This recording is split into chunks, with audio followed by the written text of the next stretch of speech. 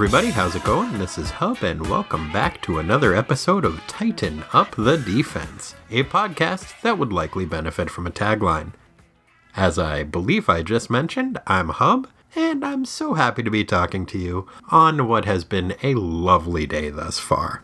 I'm in a pretty good mood for a few reasons. First of all, it was sunny for a change, which doesn't happen in Portland all that often at this time of year, and when it does, makes you realize, my golly, I guess it had an effect on me that I haven't seen the sun in the last 6 months.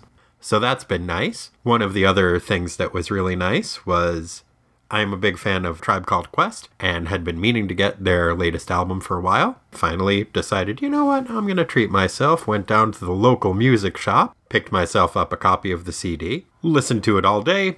It was great. Then, when Lisa gets home, she tells me, Hub, I got you a present. It's like, oh, that's nice. And she had gotten me the most recent Tribe Called Quest album on vinyl. And I was like, oh, that's incredibly sweet. I actually just bought myself that CD today, but I'm totally glad to have both because I've got a CD player in the car, and I love albums. There's something about having the artwork be full size and just holding it in your hand that the feeling is just not the same. So I was like, I'm really stoked to have both. What made you decide to get me the album instead of the CD? And she, it turns out, had been to the same store that I had bought myself the CD at, but I had bought the last copy. So she wanted to still get it for me, so she got it for me on vinyl. So it was just a weird coincidence. What's kind of funny is I had later been telling someone that story and was like, oh, so it's like a real Gift of the Magi story. And then I thought about it and I was like, actually, if I'm remembering my O. Henry correctly, I don't believe the thrust of the story was, I cut off my hair and sold it to buy you this fob for your beloved pocket watch. Oh, neat. I also bought a fob for my pocket watch. Now I've got a really long fob for my pocket watch. Sweet. Although that would also be a good story. Maybe not as good. The one-sided gift of the Magi, who was very appreciative, but didn't get the other Magi anything. Doesn't quite have the same ring to it. Not so pithy. Anyway, we are once again going to be delving into the Avengers-Defenders War, and there's plenty to cover, so tell you what. Without any further ado, let's ado this. Today's synopsis rhyme is submitted by Noah Banner Bain. Thanks, Noah. If you're feeling blue because you don't know where your hops is, call a friend with beer, then enjoy the synopsis. Thanks, Noah. And today we are covering our first Avengers issue of the Avengers Defenders War. Avengers number 116, October 1973. Betrayal. Written by Steve Englehart, drafted by Bob Brown, with inks by Mike Esposito. Defenders roll call. Doctor Strange, Namor the Submariner, the Incredible Hulk, Valkyrie, the Silver Surfer, Hawkeye, and the assembled Avengers are Captain America, Mantis, Black Panther, Iron Man, Thor, The Vision, Scarlet Witch, and Swordsman. Previously in the Avengers Defenders War. The Defenders had recently returned from a strange dimension when they stumbled into a mystic realm. Typical. Well, in the realm, they met up with Dane Whitman, the Avenger known as the Black Knight. Things went poorly for Dane, and Asgardian supervillain the Enchantress turned him into a statue. Bummer. Steve Strange grabbed the Black Knight statue and brought it home with him so as he could try to figure out a cure for being a statue at his leisure. After 8 or 9 months, the Avengers finally noticed Dane wasn't around and decided to go looking for him. They ran into an inbred troglodyte named Skoll, who informed them that Doctor Strange and some costumed pals had carried the Black Knight off somewhere. Suspicious. Meanwhile, the flame-headed extra-dimensional menace, the Dread Dormammu, rescued the recently blinded Norse god of lies, mischief, and/or evil Loki from falling off a cliff and asked him if he wanted to be super evil best pals. The down-on-his-luck deity of dishonesty agreed, and the two started scheming. Dormammu wanted to invade the Earth real bad, but he had made a promise that he wouldn't, and a promise is a promise. Thing is, if he can trick someone into reconstructing a device called the Evil Eye, then said Evil Eye could be used to expand Dormammu's dimension so much that it would envelop the Earth's dimension, and then Dormammu wouldn't need to invade the Earth because he'd already be there. Or something. Loki reckoned that sounded like a fine plan, and he had just the patsies in mind for the job. The Defenders. The pair of pernicious pals scampered off to the nameless dimension where the Black Knight soul had been hanging out ever since his body got all statuey. When Steve Strange sent Dane a mystical telegram asking how he's doing, the evildoers intercepted the magical missive and altered it to instruct Strange that reassembling the aforementioned evil eye would be a swell way for disembodied Dane's soul to get back into his body. The fiends! Don't they know that tampering with the mystical mail is a federal offense? After receiving the tampered telegram, the defenders decided to assemble the evil eye and de-statufy their stony acquaintance at any cost. At that moment, the Avengers were headed to Steve's Sanctum Sanctorum to demand answers from the mysterious magician. Gadzooks! Will the two teams, or non-teams as the case might be, of mighty superheroes take a few minutes to have a brief discussion and iron out their possible misunderstanding? Now that their best bad guy buddy's having a sleepover in a nameless dimension, will Dormammu French braid Loki's shitty ponytail? And will the Silver Surfer get a chance to practice some more of his special brand of pre-Boaz colonial anthropology? Stay tuned to find out. Okay, so, of course not. There's a reason the story arc isn't called The Avengers/Defenders Reasonable Conversation, although I would totally read that comic book. Sadly, no, although I would not be too surprised if one of them put the other's hand in a bowl of warm water once they fell asleep. And, yup. Will somebody please teach that shiny asshole the Prime Directive? Anyway, the Avengers show up at Steve's door to demand answers. Unfortunately for them, Steve isn't feeling particularly sociable right then, because as soon as one of them touches the doorknob, some sort of spell is activated and they all go flying backwards a couple of blocks. Handy spell. I guess that's probably a bit more effective than a no solicitors sign. The Avengers are not long deterred, and Thor storms back and starts pounding on the door.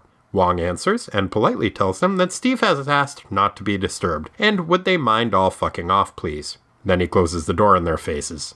Nice. Never one to take please fuck off for an answer, Thor does what superhero teams do best, and busts through the door Kool-Aid Man style. At which point Wong threatens to fight the Avengers. All of them. Damn, Wong. You're a badass. Unfortunately, Mantis uses her kung fu and throws Wong into a wall. Boo! Then Steve's get off my lawn spell kicks back in and the insistent intruders once again go flying. But not before they get a peek at the petrified body of one of their former teammates that Steve has chilling in his den. Uh-oh.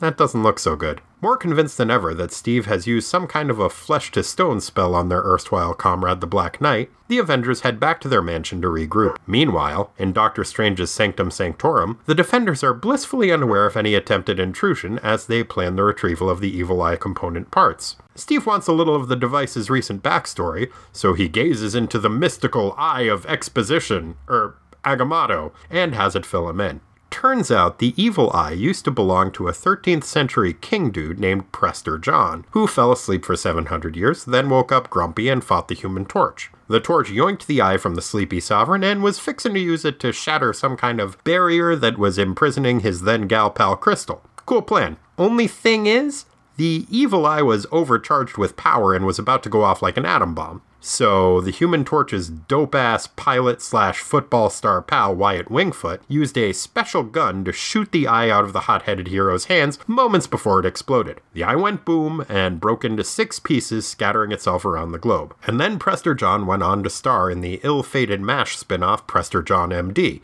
until low ratings forced him to take another 700-year nap. Sorry. Anyway, the fragments of the eye are now in, respectively, Los Angeles, Fort Wayne, Indiana, Monterrey, Mexico, Osaka, Japan, Rurutu, French Polynesia, and Sucre, Bolivia.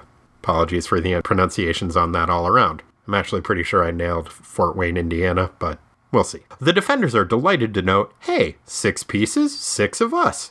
Neat. And each of them head off to retrieve one of the Horcruxes. Or whatever. Meanwhile, in a distant nameless dimension, things aren't going so great for the new super evil best buddies power couple of Loki and Dormammu. See, Loki keeps saying, hey, good buddy Dormammu, wouldn't it be rad if you fixed up my peepers so as I could see again? You know, like you said you would?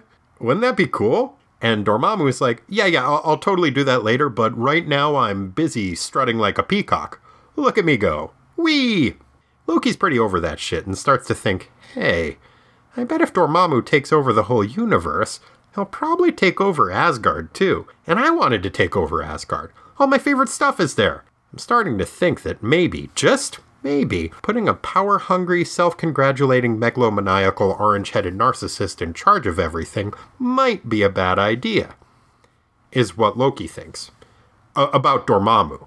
Yeah. So Loki pops into the Avengers mansion to warn them that they should totally stop the Defenders from using the evil eye. Only he leaves out the part where he and Dormammu are behind the whole thing, and instead portrays Steve and the Defenders as power-mad supervillains. At first, the Avengers are a little bit wary, but then the Vision points out that Loki is blind now, so they all agree that they should take him at his word. Okay. So now they have the vague suspicions of a literal inbred troglodyte confirmed by the accusations of the literal god of lies. They are 100% convinced that Steve and his buddies are supervillains. Cool.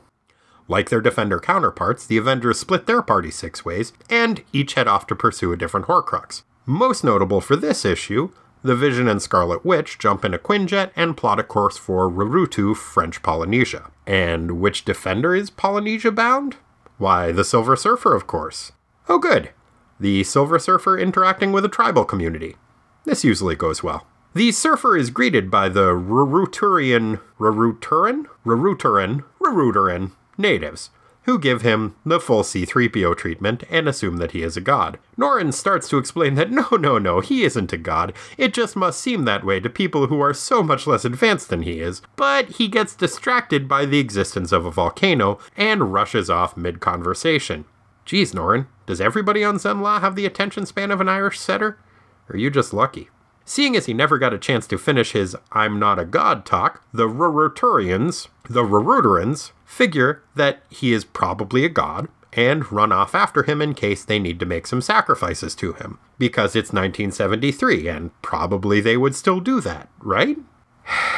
The Surfer starts splashing around in the volcano's lava looking for the evil eye fragment. Just then, the Vision and Scarlet Witch show up. The Vision is about to try talking to the Silver Surfer and see if they can work out what's going on. What? A brief conversation that could avoid an unnecessary conflict brought about by a misunderstanding?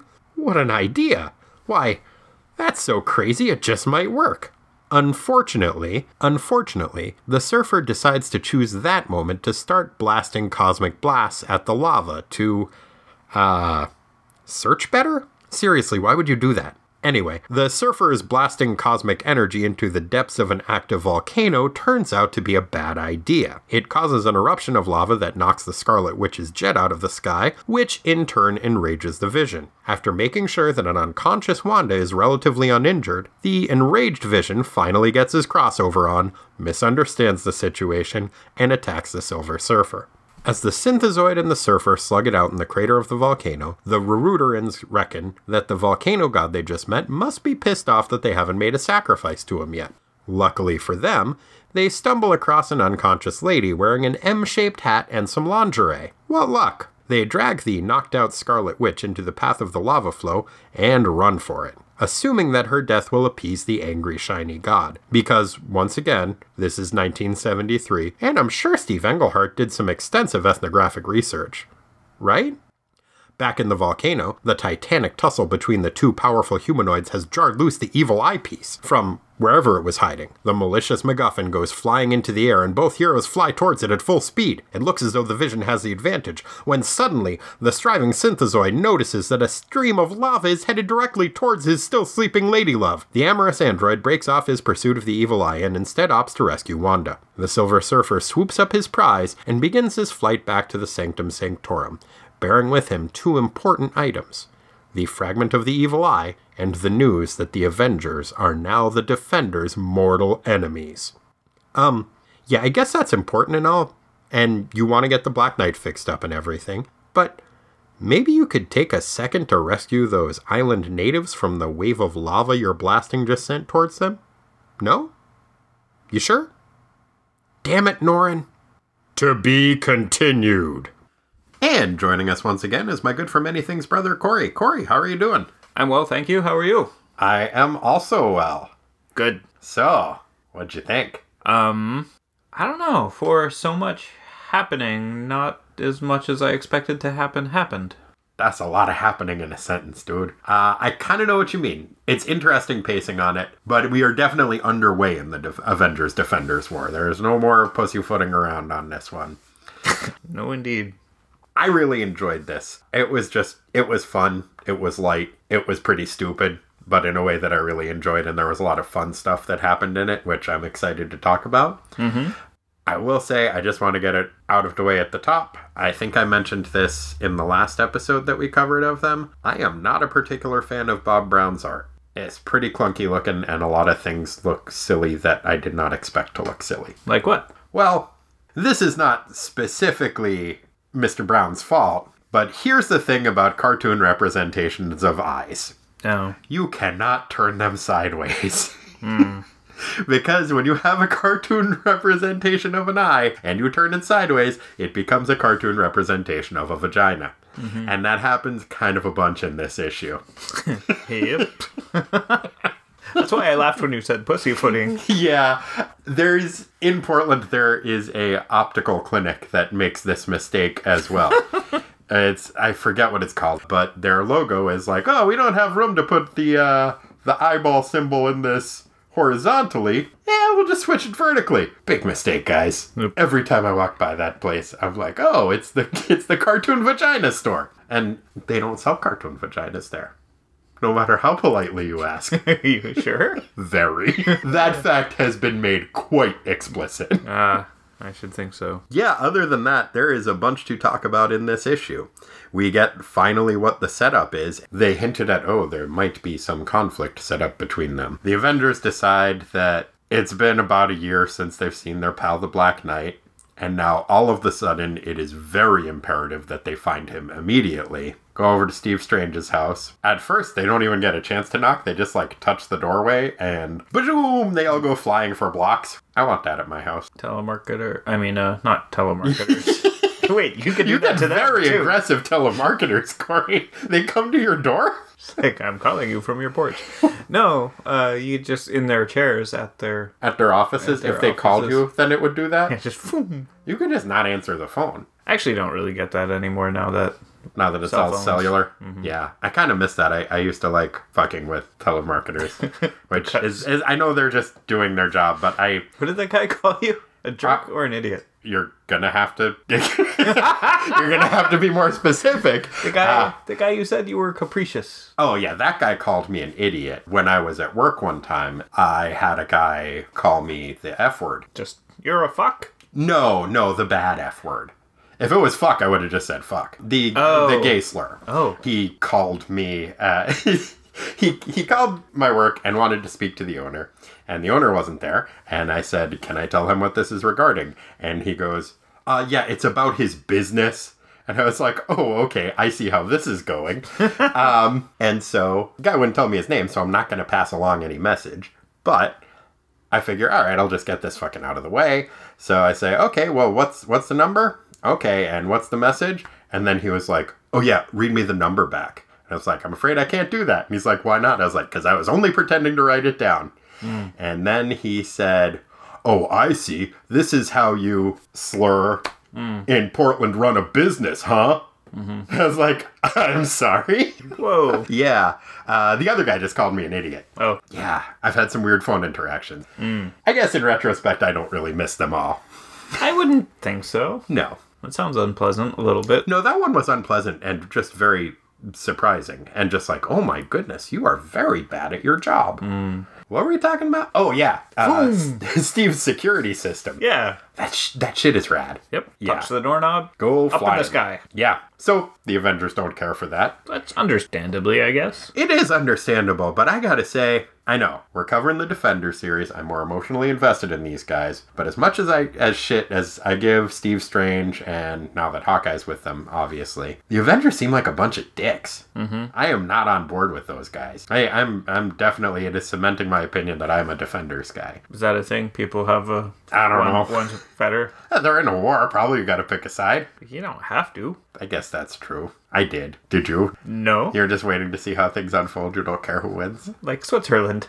So you're just hoarding Avenger gold? I knew that was coming. As soon as I said it, I was like, oh, wait. Oh, fuck. Not as a nation, Switzerland is fine in general, but I'm saying in that specific category.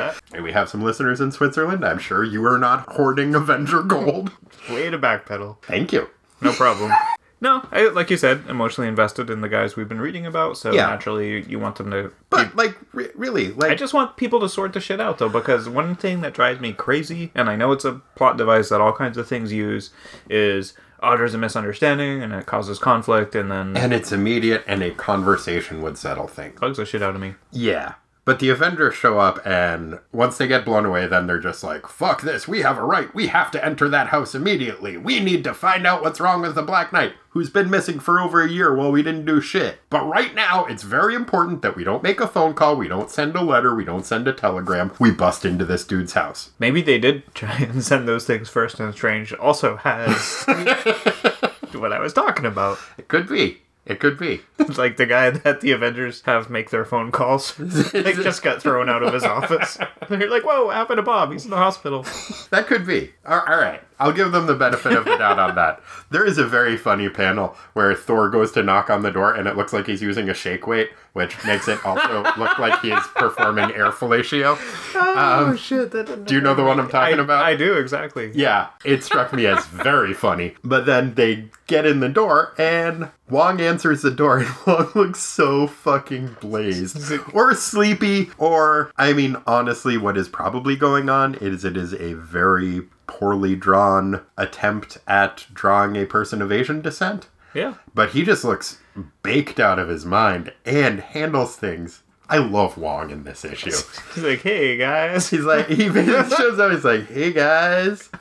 Sorry. Steve doesn't want anybody to bug him right now. So, go away. Closes the door. Thor's like, verily, fucketh that. Fucking he does not like Kool-Aid Man's his way through the door, I guess past the defense barrier magic thing for a second. And Wong is like, oh, all right. Guess I'll have to handle this the old-fashioned way.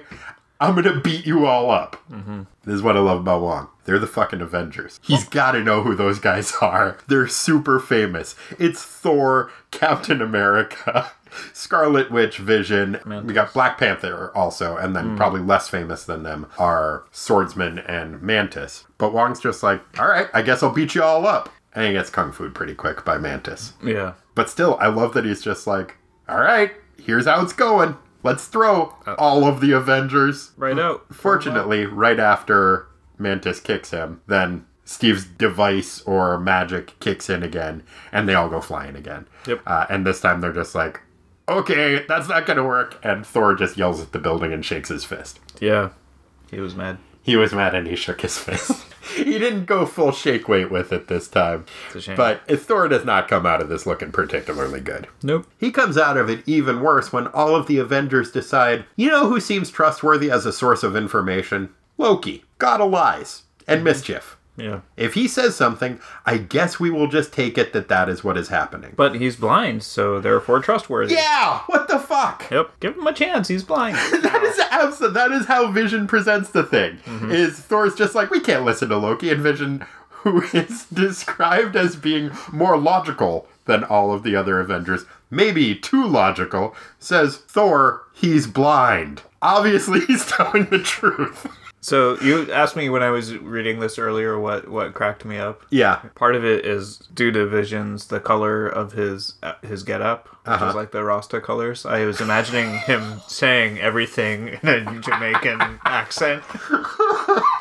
I never thought of that. I never saw his... Oh, man. Which, because I'm so good at accents, I'm not going to try that. But... You know what? If in Terminator, they can have a robot programmed to speak with a Austrian accent for no goddamn reason, I don't see why a synthezoid would not be programmed to speak with a Jamaican patois. The most logical.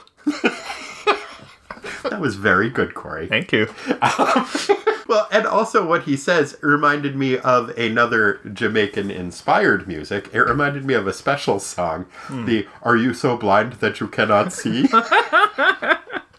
From the Free Nelson Mandela song. Sure. Which that lyric always cracked me up. It's like, are you so blind that you cannot see? It's like, got it from blind, buddy. It's literally what it means. Yes, I am in fact that blind. I mean, I'm not. I can see that they want me to free Nelson Mandela. It's a weird thing, though, because, when you say that, you want to say blind is a condition like pregnancy. Like, you can't be a little bit pregnant. Right. It's binary. Right. But there's that whole Legally Blind thing. Sure. And there's Legally Blonde, which is a pretty good movie. Surprising. I still haven't seen that. It's honestly not bad. Legally Blonde 2, not good. They went ahead and made her dumb, which was not the point of the movie. Right. She was naive and kind, but not dumb. And then they went ahead and just are like, oh, probably she's Soup's dumb. But she wasn't. Anyway, problems with the movie Legally Blonde 2 aside for now. So Legally Blonde that you cannot see. You're right. There's colorblind, but without a modifier, there is a standard that if somebody says blind, then it is assumed that they cannot see. If you just say, are you so blind? Yeah, and if the song had added legally, yeah, it just wouldn't sound as good. No, that's true. It's also, I have come to the realization relatively recently that, for the most part, lyrics are really dumb. Just like song lyrics in general. Less so with rap music, honestly. I mean, there are certainly some of those that are dumb, but that's actually more of a sign of it being a bad song. Mm-hmm. Most rock lyrics are, if you think about them, pretty dumb, and it doesn't have to ruin the song for you. Mm-hmm. That had always been my big knock against the Doors, which I still stands. And it's the being pretentious about the lyrics is the problem. But I was like, yeah, those lyrics are really dumb. You know what else is really dumb? Pretty much every rock lyric. And it's fine. Curtis Mayfield, who I love. One of my favorite recording artists. Maybe my favorite recording artist, honestly. On one of my favorite songs. Has some of the dumbest lyrics. Freddie's Dead. The lyrics to that are really so simplistic and pretty dumb. And he also has a song that starts off with him saying, I've been all over the world, and I've found that the oppressed have it the worst all over. Yeah, that's true, Curtis. You know what? I'm a big appreciator, and I pay a lot of attention to lyrics. Mm-hmm. But at the same time, I'm not bothered by stupid lyrics if the song is good. Yeah. To quote a song that I like, sung by The Rock, it doesn't matter. That is fair. To quote another song that I have been listening to pretty much on repeat by Audio 2, I don't care. Oh, it seems we're in consensus. Agreed. We're going to listen to that song later. Very well. Probably both of them. Fair enough. What were we talking about? Haven't the foggiest. Fair enough. The Vision. Yes, and his Jamaican accent. And the fact that... The most logical. He's the most logical of the Avengers. Can't you see that he can't see? I'm going to look up the exact line because it was silly. In that panel, Thor looks so angry. Well, he's talking with Loki, which I got that's aggravating. I mean, you and I don't know what it's like to have a brother who can be very aggravating. Oh. It's like neither of us have ever experienced that. No, Thor. Don't you see that he can't see? Hear him out. Oh, Vision. Yeah. Vision.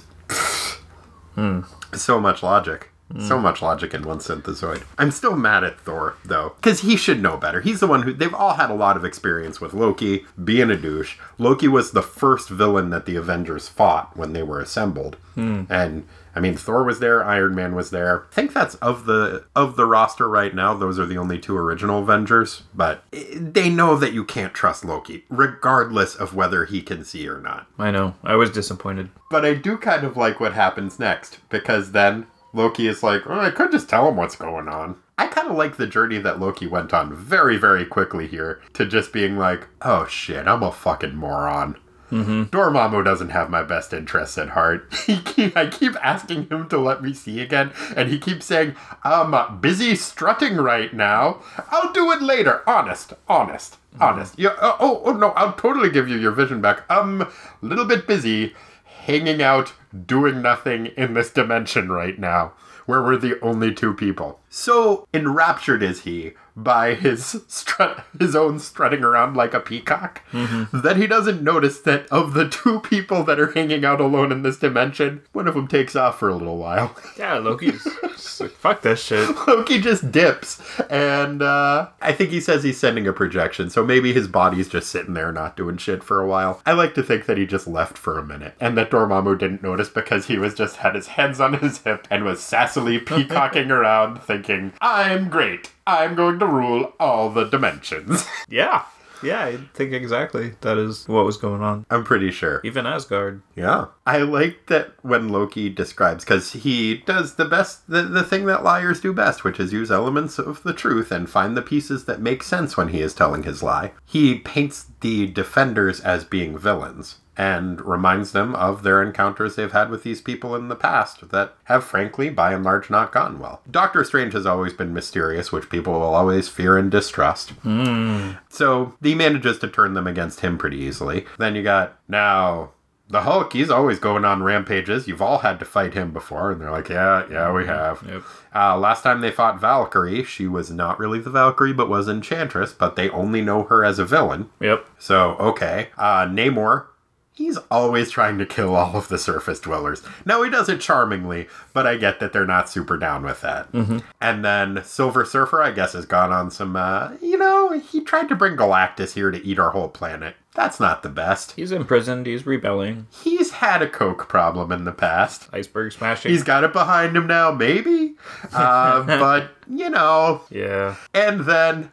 And they're like, okay, yes, these people are all potential villains. And they're like, and, Hawkeye. And their response is, Hawkeye? Yeah, that sounds about right. Which is actually out of the bunch. That was the part that I really liked. Then when get to the end, and it's like, and your former compatriot Hawkeye. He's like, Hawkeye? Yeah, Hawkeye. Okay, you got us. Yep. But the Evil Eye has been split into 6 different pieces because Wyatt Wingfoot shot it out of Human Torch's hand, which caused an atomic bomb-like explosion. Probably was promethium. My neighbors are playing a recorder. What a treat. Speaking of those, that's partly what the handle of the Evil Eye looks like. It's like a fake vagina taped onto a recorder. I wrote down, at best, like a toilet plunger. Yeah. At worst, like a extremely overused fleshlight. Yeah, that is taped to a recorder. Yeah. Gross. But what's weird about it is that's what the assembled Evil Eye looks like. Mm-hmm. When it's broken down into its 6 component parts, each of those 6 component parts is a smaller version of that. So I guess when you jam 6 things that all look exactly alike into each other, they just become a bigger one? Yeah. Okay, fair enough. Yeah. It had been previously owned by a guy named Prester John, who when I first read that, I was like, wait, from MASH? And I had to remember that was Trapper John. Oh, okay. As played by McLean Stevens. But no, Prester John was, in the Middle Ages, he was a dude who ruled a fictional Christian kingdom that was in the middle of the Middle East. That they're like, no, and he's going to come and help us out in this crusade business. Just you wait. So, there's that. But I think he was also in the Marco Polo series. I did not recognize the name. Yeah. So. And you also didn't think he was the guy from MASH? No. Okay. I got that figured out. Well, I guess that was just on me then. Yeah, sorry. Sorry, guys.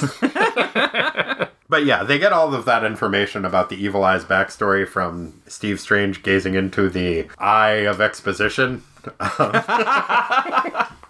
a good name for it. That's what I think I'm going to call the Eye of Agamotto from now on, because that's mostly what he uses it for. I mean, that and his, joining his different men's rights activist groups. But so it's split off. So six Defenders. 6 pieces. Mm-hmm. 6 was apparently a very mystically significant number for the magical kingdom of Avalon that Prester John ruled. Mm-hmm. Which Avalon is normally supposed to be the mystical realm that some shit took place in King Arthur stuff. Arthurian, yeah. Yeah, I don't know. And Prester John is dressed kind of knightly. He's dressed kind of knightly, kind of kingly. Kind of who? Oh, I'm not saying slang for king, although I like that. Kang! Kang! He's a Kang! Now, Kang the Conqueror is a Marvel bad guy who's from the future. Oh. He's a real dick. Yeah, but he's dressed kind of like that. But yeah, he's dressed kind of knighty.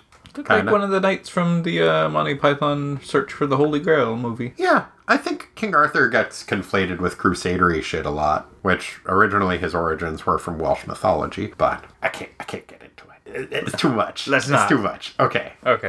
Fascinating stuff. I'm sure of it.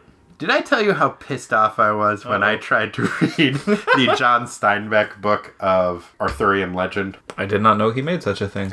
Yeah, well, here's the thing. He didn't finish it. but then they went ahead and published it anyway without putting a big sticker on the front that says not a whole book. Why would you do such a thing? It really pissed me off. It's his translation of La Morte d'Arthur. And I freaking love Arthurian legend. And at first I was like, John Steinbeck, that's a weird fit. But then I was like, powerful men brought low by evil women. That's pretty Steinbeck. Mm-hmm. And it was actually pretty good. And then about 3/4 of the way through the book, it just ends. Like, it's right before Lancelot and Guinevere are about to hook up. Mm-hmm. And boom, sorry, no more book. And the last third of it is like an appendix that's all letters written back and forth between him and his publisher saying, think I'm going to finish it soon. Nope.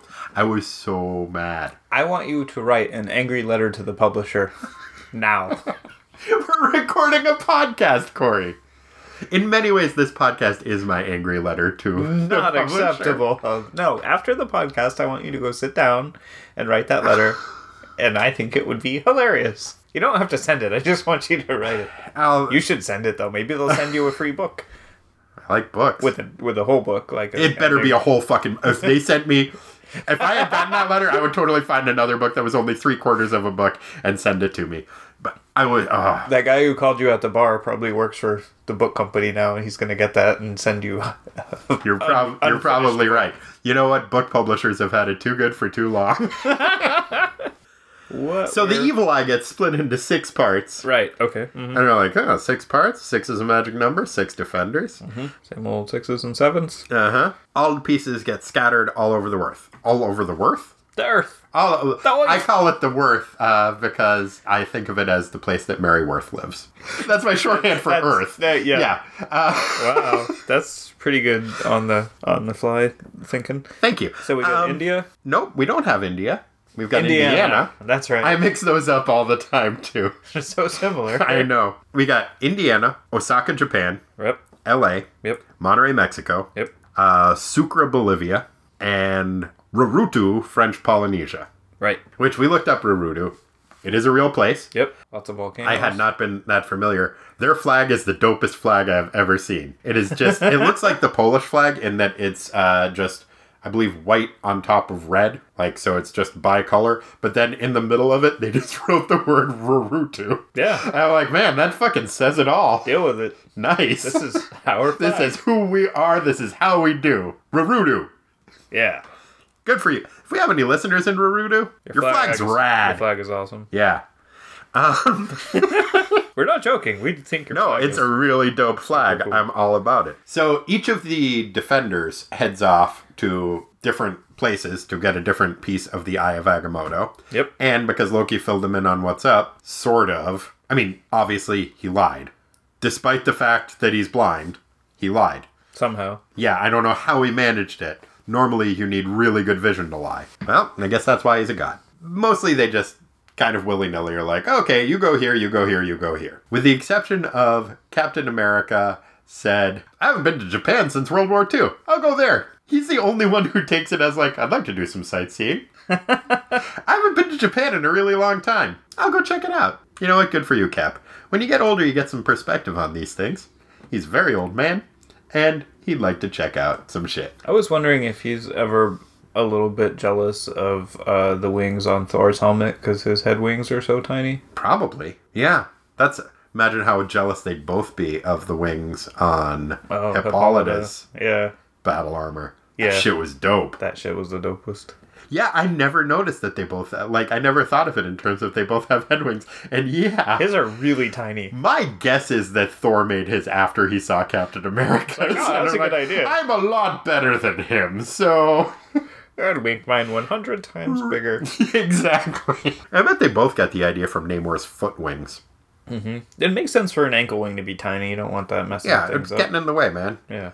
As it is, he can only wear ankle socks, which drive me fucking crazy. They're fine if you don't wear big shoes, like tall shoes. Big and tall shoes. I don't wear big... I like to wear big and tall shoes. Yeah, that's true. I shop at the big and tall shoe store. Yeah, it's cool. I'm not shaming. I'm just... Thank you. I appreciate that. Swordsman says he has a debt to pay to Bolivia, and they all have reasons for where they head off. But basically, Mantis and Black Panther head to Indiana, where... presumably, they will meet up with Doctor Strange, because he said, when you guys all finish up your shit, I'll go to Indiana. Mm-hmm. Captain heads off to Osaka, Japan, where he will meet up with Namor. LA is where the Hulk and Thor are headed. That should be fun. Appropriate. Looking forward to that. Yep. Monterrey, Mexico is going to be Val and I think probably Iron Man. It's Val and Hawkeye say they're going south. So one of them's going to Monterrey, one of them's going to Bolivia. I'm assuming they want to set up a Hawkeye versus Swordsman conflict. So I'm guessing that Hawkeye and Swordsman are going to Bolivia and Val and Iron Man will mix it up in Monterrey. Which is fair. Mm-hmm. Speaking of Iron Man real quick, he's being a real Scully here, where he basically doesn't believe in magic. He's supposed to be one of the many, like 5 smartest people on Earth. He's best friends with an Asgardian god. He's seen a ton of fucking magic, and he doesn't believe in magic. Maybe he's one of those, magic is science we don't understand yet, people. A real Arthur C. Clarke, eh? Right. Alright. I still don't buy it. I still feel like at that point, it's like the later episodes of X-Files where Scully's just like, sorry, I don't believe in aliens. It's like, you were kidnapped by aliens last fucking week. It was probably weird, though, in her defense. You're right, it was probably weird. When weird shit happens, sometimes you're just like, that was too weird. Didn't happen. No aliens. It's her job. She has, she did a bad job. That's the great thing about science, is that it's all about testing things empirically, and once you experience something, you should accept it. Well, Iron Man did call it a repulsor ray. Which it's not. That's what he fires. He thinks everything's a repulsor ray. No, he's just being a real jerk. Yeah, you got it. An egotistical jerk. Yeah. Boo.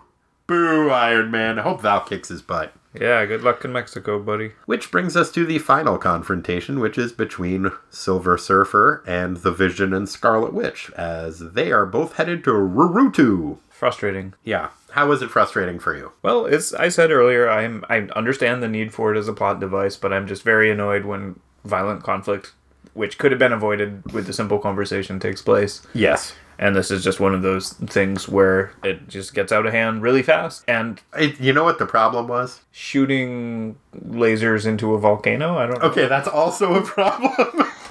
I was going to say, it's the Vision's just too logical. It gets brought up that he's being too logical because he has a hunch that they should talk things out. Yeah, that's so... It's okay, they should talk things out. You should find a peaceful solution. But Scarlet Witch lays out all of the evidence why she believes that they need to stop the Defenders from assembling the Evil Eye. And then says, but the Vision, he's too logical. He just has a crazy hunch that we shouldn't do this. That also drove me kind of crazy. Yep. He does a bad job. Vision does a bad job, yeah. And the Silver Surfer does a bad job. Silver Surfer also gets C-3PO'd, like, right away when he shows up. Like, he shows up on the island, and they're like, oh, shiny dude, you're probably a god. Understandable. He starts to tell them, no, I'm not a god. I'm just a shiny metal dude who comes from space and has near infinite power. You're probably not doing a great job convincing them there. Mm-hmm. But then, before he can finish telling them that he's not a god, they say the word volcano, and he just gets crazy. It's like, oh, so you're probably a volcano god. He's like, volcano, I gotta go! Finish telling them that you're not a god. I know, they were confused when they were left, confused, too. And then they try to make a sacrifice to him, and everything goes all higgledy-piggledy. Yep, that's what you get when you don't finish Finish books. Your thoughts. Yeah, exactly. It's not my fault I didn't finish the book. There wasn't a book to finish. I finished reading Le Morte d'Arthur. Good job. Thank you. I mean, not in the original French. I don't speak French. Well, I retract my compliment. Damn it! What if I just read it without learning French and just sound the whole thing out? A+. Alright, I'll do that later. Yep. That'd be pretty fun. Yep. I'm going to start a new podcast for the Patreon folks. Sound out French that I don't understand. You gotta do it with video, though, where you have the faces of French-speaking people listening to you. Oh. There are so many ways they can wince. That's what I will do. After I write a letter to... I have to look up what the publisher is. That's the first order of business. Yeah. Yep. You give me so much homework, Corey. It's to make you a stronger person. Oh, well, thanks. Sure. Yeah, Vision sets off to go talk to Silver Surfer, but then Silver Surfer can't find what he's looking for, so he starts shooting cosmic beams into the volcano, which sets off a giant eruption. Yeah, whoops. Pretty bad move, Silver Surfer. But also, the Vision sees that the explosion has injured the Scarlet Witch, and he freaks out and is like, now I have to attack! and makes a crazy face about it. Skeletor-ish. Yeah, kind of Skeletor-y. And decides, oh, now I don't need to talk. Now I'm too angry. And so I am taking my Jamaican patois, which I'm not going to attempt to replicate, and tackle the Silver Surfer. Yeah, because I don't see how it could possibly go wrong. Two white dudes attempting a Jamaican patois. What could go wrong? I can't imagine. But you, dear listeners, will have to imagine what almost certainly would have gone wrong. They have a pretty big fight. Vision kind of gets his butt kicked, but holds his own pretty good. During that time, the Islanders are like, oh shit, that volcano god guy that didn't finish telling us he wasn't a volcano god, so we're gonna assume he's a volcano god? He must be pissed. Look, found an unconscious lady. Let's throw her in the lava. That'll fix it. Yeah, bad job, guys. All around. Visions and Silver Surfer start tussling, both going for the recorder fleshlight. Pink, too. Yeah, I know it is. Why? Bad decisions all around. There's a moment where they're both reaching for it, and then basically Vision's like, oh shit, Scarlet Witch is in trouble. I'll drop this and go pick her up. And then Silver Surfer wins the day. He's got his 6th of the evil eye. Now, when Silver Surfer does first show up, and he's having his conversation about how he's probably a god, he has an interesting conversation with the Chief, where the Chief lays out as his evidence, not a god, yet you gleam like the seas at midday. You fly like the bird of paradise. Are you not the volcano god? Okay, pretty sure a bird of paradise is a flower. Also, why wouldn't he just say a bird? Maybe there was a godlike bird on Rurutu. Like a real Quetzalcoatl god? Yeah. Alright. Or just like a parrot. With a big, that they call a bird of paradise? Yeah, a big tail. Like crazy pretty. Yeah, like a flower. A bird that looks like a flower instead of a flower that looks like a bird. There's a lot we need to learn about Rurutu. How about you fly like Rurutu's proud flag? That's a metaphor we can all get behind. How about it, Chief? Next time. You ready to get into the minutia? Indeed. Hit it, Rick. We got minutia. It's not the biggest part, it's just minutia. Like Corey eating farts, we got minutia. Time to sweat the small stuff. Thank you, Rick. That was lovely, as always. What do you want to hit first, Corey? Let's mix it up and start with sartorially speaking. All right, sartorially speaking, what would you like to talk about? It came up before, but I'm going to stick with it, and that's Vision's ensemble. That is fair. The Jamaican flag-looking aspects of it? That and... It's a good look. I like the Vision's costume a lot. It's almost like the little diamond thing on his chest, and the way that the peak of his cowl comes down, and then there's another diamond thing. It's like very symmetrical, almost like a Harlequin. Almost like a robot. Almost like a robot. That's good. It's a good look. It's a great look. I never much cared for later on they changed it where he gets color wiped and he's all white. Not as much a fan of that. But yeah, it's a cool look. I want to talk about the Rurutan natives who appear to be in several panels as though they are wearing jams. Oh, I noticed that too. I was thinking, well, it's an island and there's probably a surf culture there. Sure. But it cracked me up to see them wearing, I think they're supposed to be sarongs, and sometimes they are drawn like that, but there are a few panels where it's just like, they're just wearing jams. It's like baggy surf shorts. Or like Local Motion or like one of those. Could be Ocean Pacific. Oh, did they? I remember that. Yeah.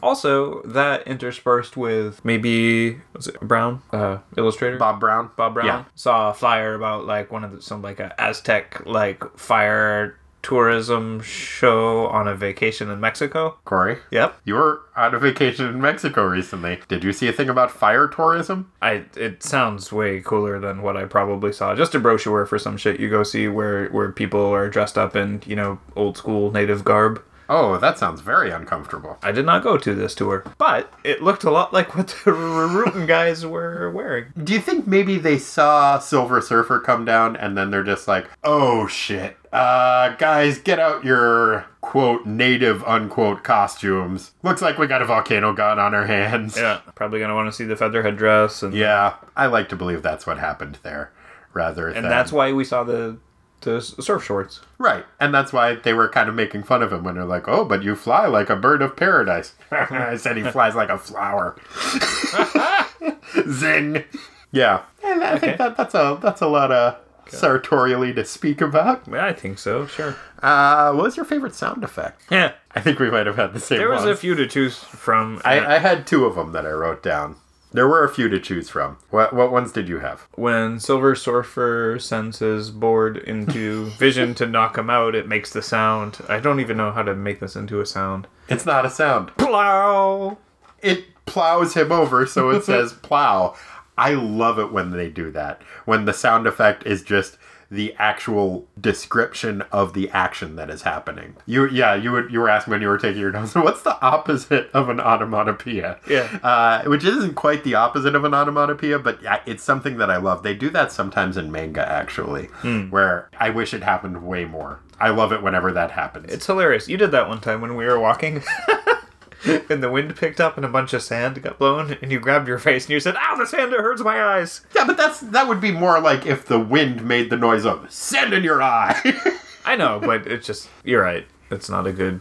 Yeah, that was a show and tell moment, Corey. It was still very funny. Yeah, and very real sad. funny. I was worried. Real funny. Yeah, clearly. Also, you were very concerned. It was... Dude. Come on. Yeah. Anyway, what was your favorite dialogue or captioning that happened in this issue? I liked it when Thor got real mad and said, "The God of Thunder shall endure no more." I liked that, okay? Was that right before the shake weight scene? I think so. I think it might have been during the shake weight scene. That might be why I wrote it down. It's cracking me up. I had a few to choose from. I liked Wong's speech that he gave the Avengers. He said, "So, if mystical warnings and conversation will not stop your intrusion, Wong shall." Good job, buddy. It is a good job, although, Didn't to be pan out. fair, not conversation. Telling somebody to go away isn't conversation. Well, he gave them a reason. Yeah, that's fair, and honestly, he's been hanging out with Doctor Strange a lot. I think that soliloquy is kind of Doctor Strange's version of conversation, or orders. And saying what I'm doing is very important. Yeah. You know. But I really enjoyed that. But my favorite dialogue is one that I think sneaked by the censors, perhaps, and it is on page 9, and it is, surprisingly, Hawkeye. It follows up Doctor Strange saying, 6, the sacred number of half-mythical Avalon. That explains why the constructed evil eye is in 6 sections, and there are 6 of us. Hawkeye interjects, "Say no more, 6 fiend." Oh, shit. I was wondering why you said that. Now that I hear it read, I get the joke. Yeah. Say no more, 6 fiend. We'll corral those parts for the Black Knight. Yeah. And I was like, oh, that's a pretty good joke. That's not bad, Hawkeye. It actually made me chuckle a little. That's not generally something that Hawkeye has done in these pages, and I enjoyed it. Which character do you think acted most out of character in this issue? Which character said at some point to the audience, apropos of nothing, "I just gotta be a sucker"? I feel like I'm maybe missing an obvious one here. I am going to go with the same character I went with last time, which is Hulk. Okay. Because for no reason whatsoever, they're like, "Hulk, we got to go do this shit. And I know you hate everybody that because we did bad shit to you or whatever." And he's like, "Okay, I'll go." Yeah, and then after he says that, like, they all convince him that they should go along with the plan. And then Doctor Strange is immediately, "All right, Behemoth, leap to Los Angeles." Be gone. It's such a dick move. It's Yeah. like you just convinced him to be your pal, and then you immediately insult him. They're so mean to him. Classic Steve. That is not Steve being a sucker, because that is very consistent with his character. Absolutely. I went with Thor. Because Loki shows up and they are able to very quickly convince him to trust Loki. And that is not a Thor thing. Like, Thor knows that Loki can't be trusted. He's kind of dumb sometimes, but he's not that dumb. I feel like he was very begrudging about it, though, because he was super pissed off at first, and then he's like, "Okay, fine, whatever, guys." But yeah, he did still listen, and they did go on their rampage. Yeah. Of sorts. I decided to go with Thor for that reason. Speaking of being dumb, let's go with best defender and worst offender. Let's start with the best defender. Who did you have as your best defender? This was pretty tricky because this was essentially a Silver Surfer versus Vision story. Right. The second half of it. The first part is It's kind of them building up to it, so people didn't really have a chance to shine or not. And I'm going to say on the basis that he retrieved the sex toy recorder, Surfer gets the nod. Okay, I went with Wong. Can you include the help? Oh, Corey! Is that what I'm pretty sure that's how Doctor Strange thinks of him. Yeah, that is how Doctor Strange thinks of him, but that's not how I think of him. I don't think of him either. I think Wong's pretty I think rad. he's pretty rad, and it's the Defenders Clause. They're not a team, so... I like that. So any heroes who are acting with them count as defenders. It showed incredible valiance to be like... It really was. I'm just like, fight. I'm going to fight all of the defenders so that you don't fuck shit up for my boss. Yep, he's got important things. He said he's busy. Also, I like to believe that Wong is the one who put the Black Knight statue in the doorway facing out so that the Avengers all saw it when they poked their heads in. Like, not necessarily to taunt them, but it's like, maybe this will scare people off too. It's a pretty badass statue. Pretty badass statue. They'll take a look. They'll be like, oh shit, guy with a sword. I'm leaving. Yeah, I like it. Yeah. So my choice was Wong. Worst offender. I don't know if it's allowed, but I'm going to make the same choice as I had for the best defender. It's highly unorthodox, Corey. So, Silver Surfer did a great job getting the stuff back. Sure. He also basically perpetuated his part of this war by accidentally... Okay, blasting around inside the volcano was a dumb idea. I'm not a volcano scientist. Sure. Neither is the Silver Surfer. Clearly. But if I had godlike powers and I was in a volcano, I don't think I would just start shooting shit. No. And I would also maybe finish my conversation telling people that I'm not a god so that they don't go ahead and make sacrifices to me. Exactly. And then also, he's like, oh, that's weird, Vision's attacking me. And he's pretty strong. Yeah, thing is, he would have been fine with the Vision attacking him. The Vision couldn't actually hurt him. All he could do is slow him down a little bit. They could have still had a chat. They could have, that's what I'm saying. He could have, and it just escalated, and then things got worse, and then the whole stupid war thing is persistent. I agree with you. I got a little bit of a swerve here. I think that the worst offender in this issue is the Vision. What? Yeah. So we can pick Avengers because it's the Avengers Defenders War? I think so. I think I'm going to allow it because I did it. Good to know. Okay. He did a shitty job. He should have stopped down and had a conversation. He's supposed to be the logical one, even though his logic was following a hunch as opposed to all of the evidence that they had. And he is the one who said, we can trust this guy because he's blind. That was dumb. That was super dumb and... Never trust blind people. Not Corey. That's not what you're saying? That's not what I'm saying. What I'm saying is that blind people are neither more nor less trustworthy than anyone else. Oh, okay. Corey, we've been over this. I'm woke as fuck. I know, I forgot. And America's Songbird. That I remembered.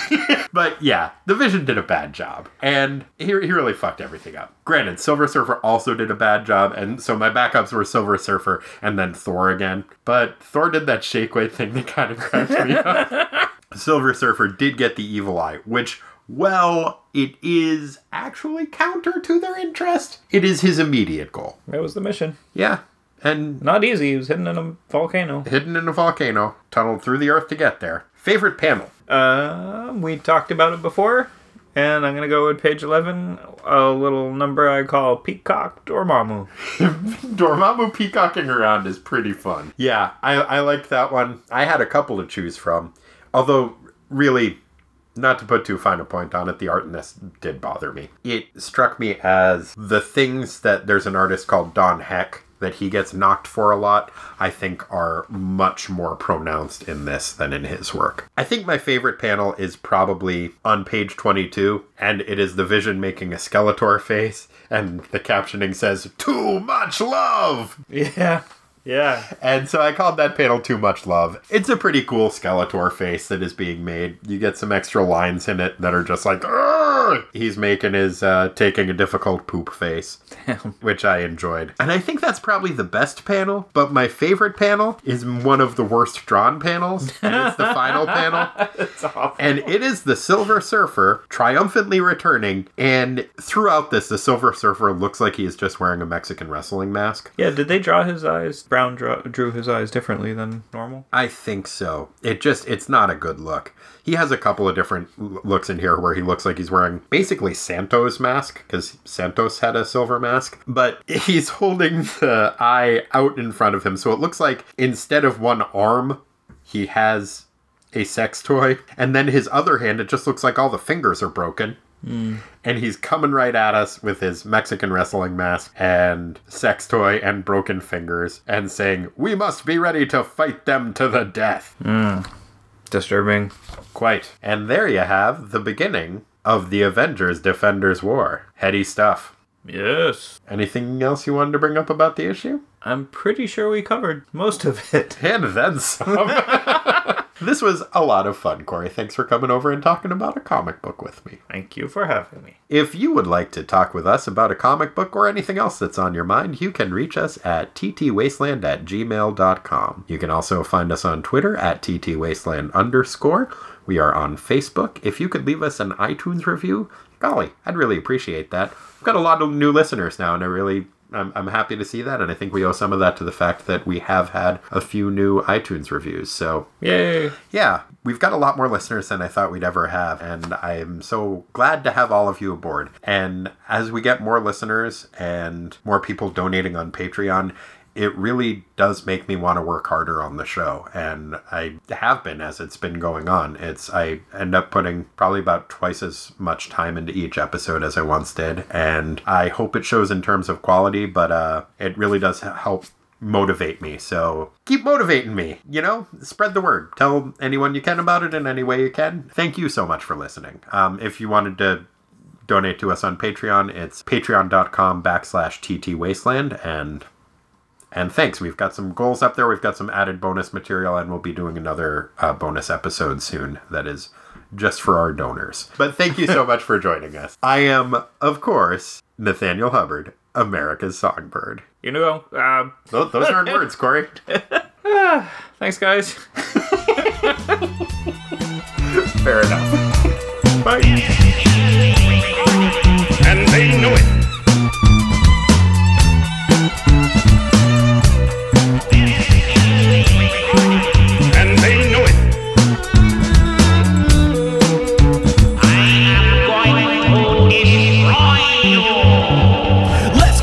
Dun dun dun.